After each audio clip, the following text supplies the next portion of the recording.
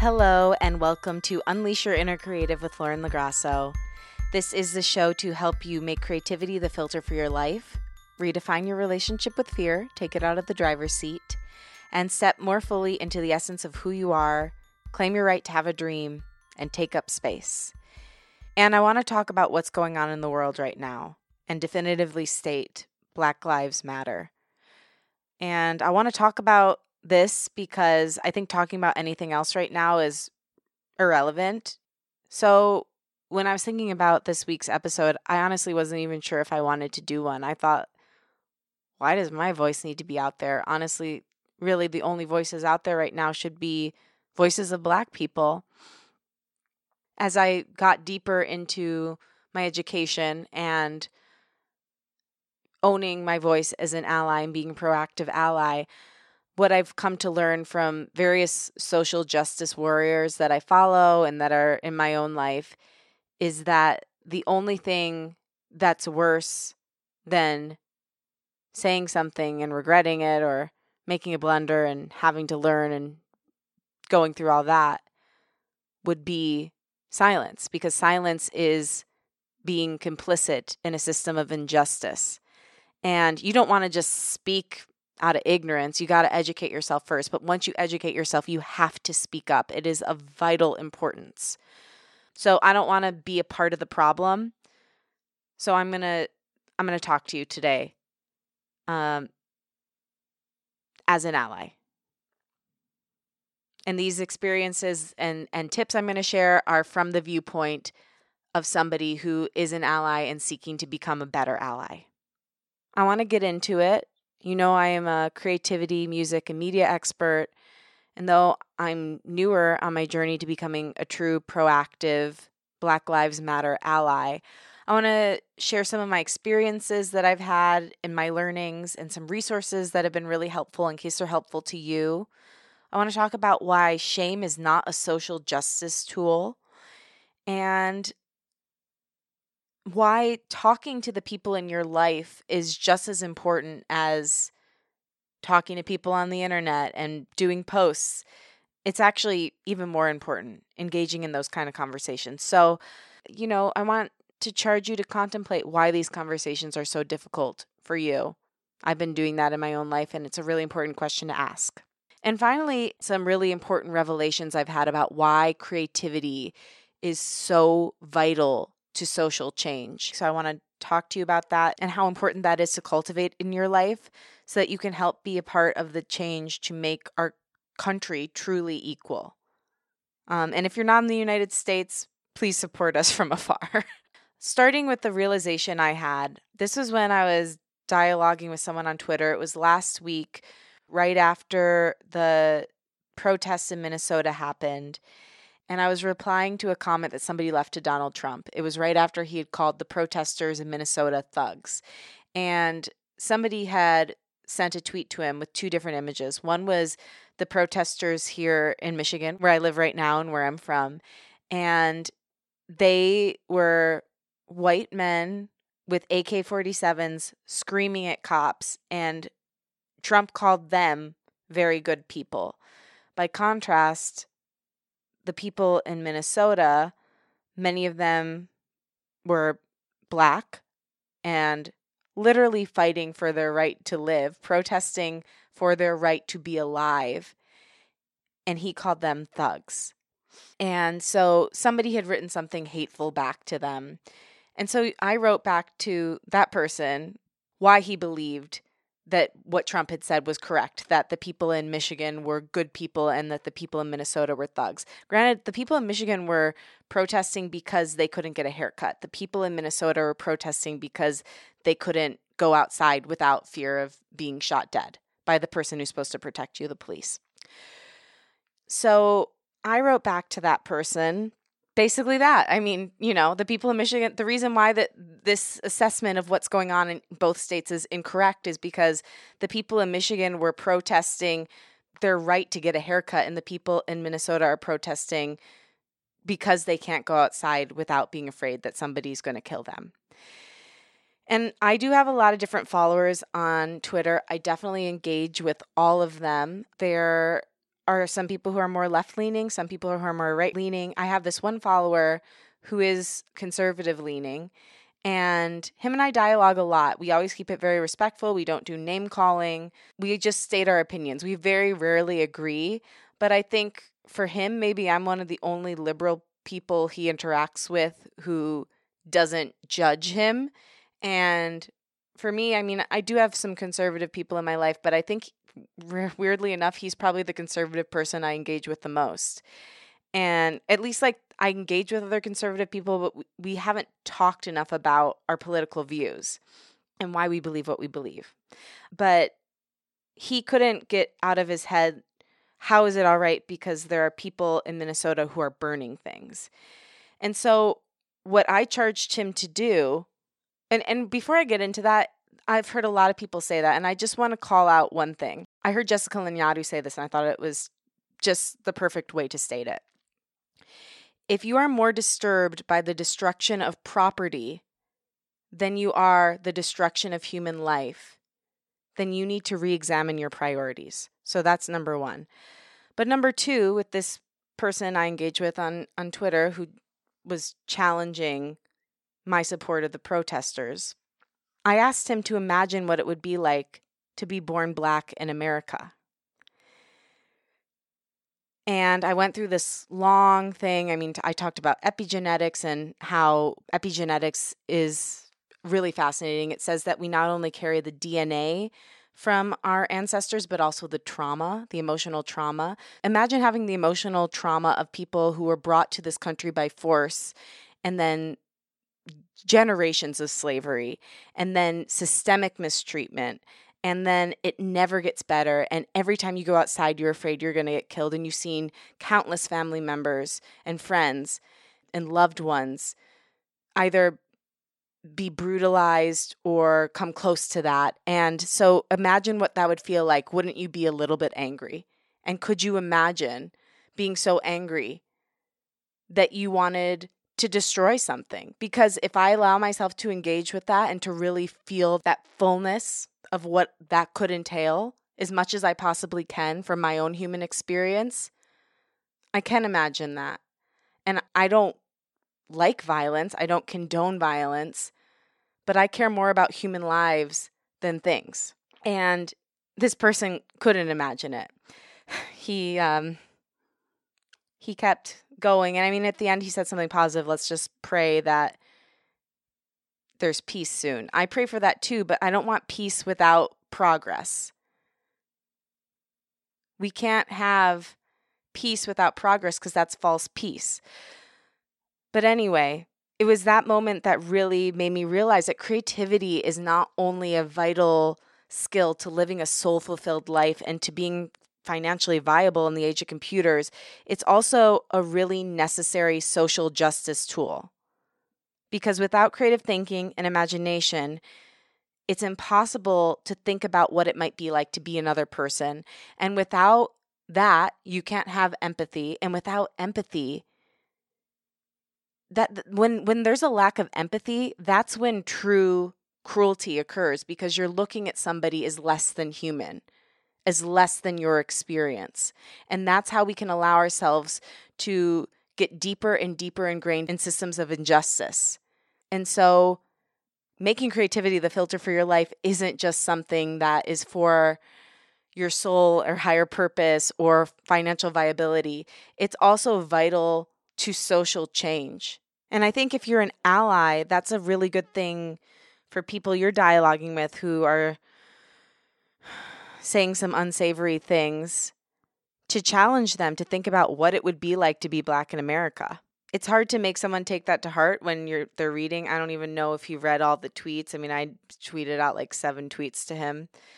But whenever I've had a similar dialogue with someone in my immediate life, that has seemed to get through.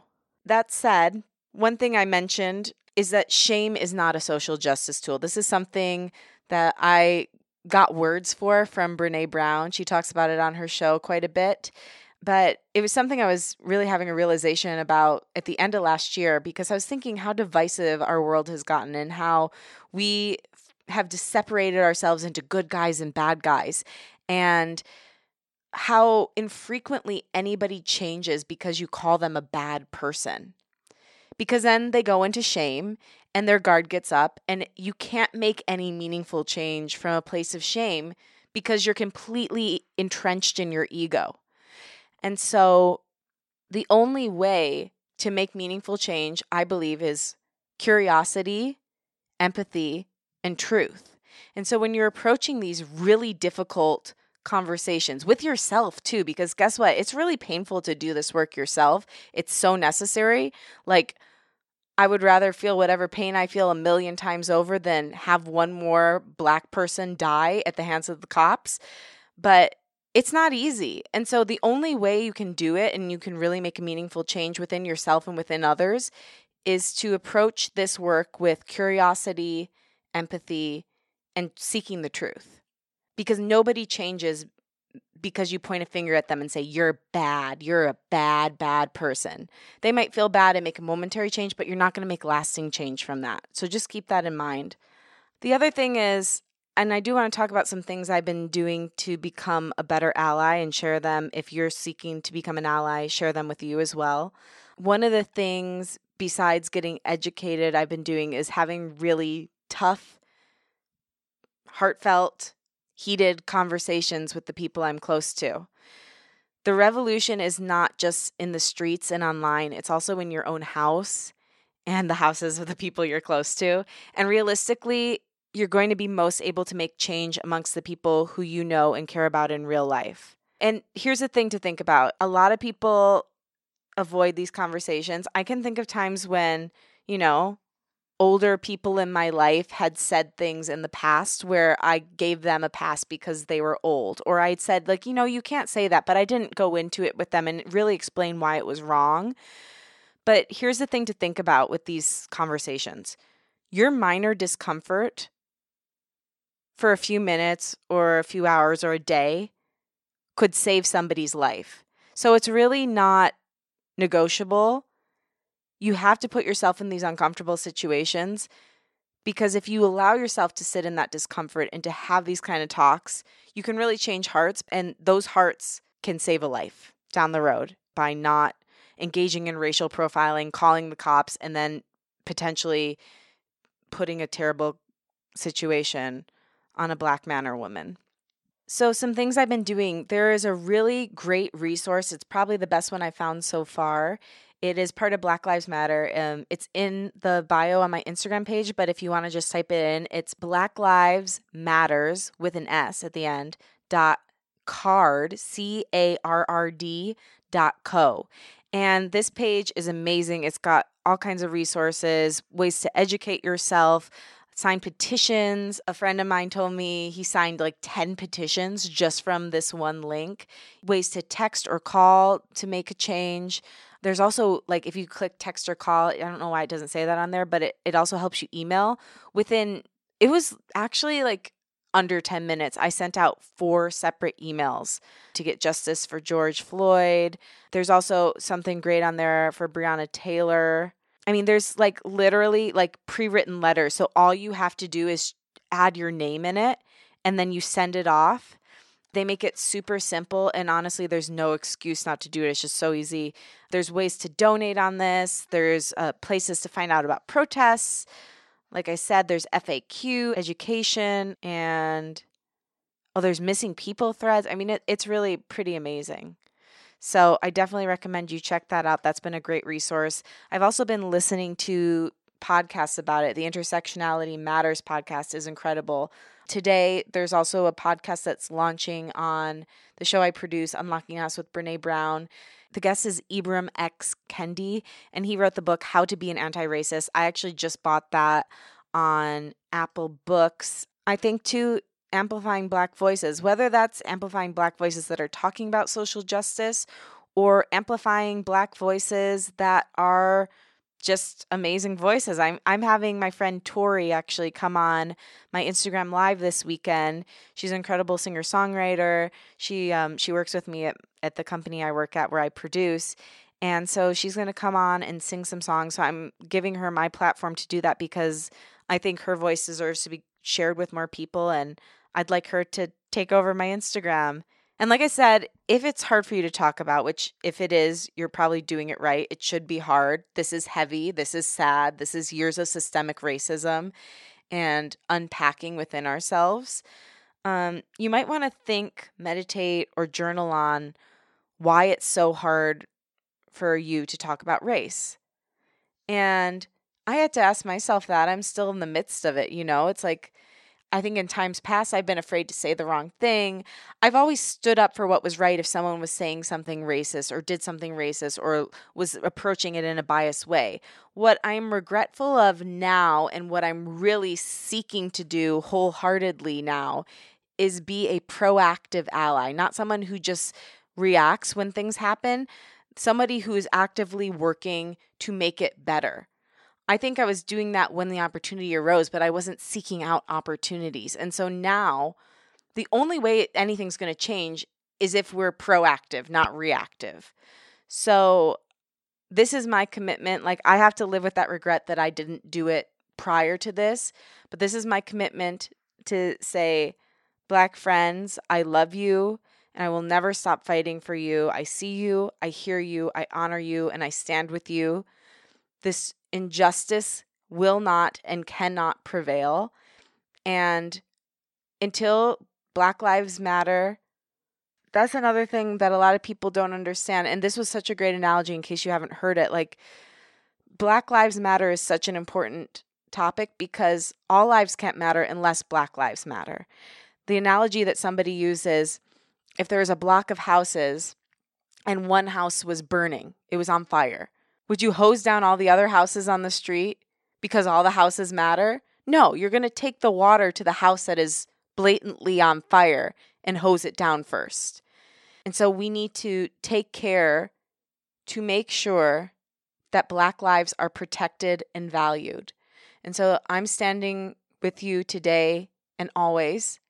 And I hope that you, the creative listener, will do the same. Use your art too. I mean, my God, like, use your voice, use your creativity, use your passion to make a difference. If you write poetry, if you write music, take the proceeds from a song and donate it. I'm also planning on Sunday to do a concert and put a virtual tip jar and donate all the proceeds to Black Lives Matter. So we have to do everything we possibly can to have the tough conversations, to get involved with. There's also an organization that I'm thinking of joining. I'm actually doing a Zoom orientation for it tomorrow. It's called White People for Black Lives, and it's exactly what it sounds like, and it's all remote. I mean, like, there's so many resources for us right now that we can really make positive change right from our own homes, which most of us are still quarantining in some fashion. So, yeah, I'll let you know how that goes, but it sounds like a really cool and important organization to help mobilize change. And, there's lots of ways to get involved, especially now that everything's virtual. We really have no excuse. It's so easy. So, I appreciate you. Thank you for listening. This stuff is heavy to talk about, but nothing could be heavier than the loss of human life for no reason other than the color of that human skin. We have to do better. We have to protect our fellow human being. And that starts with changing the hearts and minds of those who have continually undervalued Black lives. So let's start. If you haven't already, I challenge you to start today. I love you. Please go to the link in my bio for all those amazing resources. And remember, creativity and imagination lead to empathy, and empathy leads to social change. I believe in you.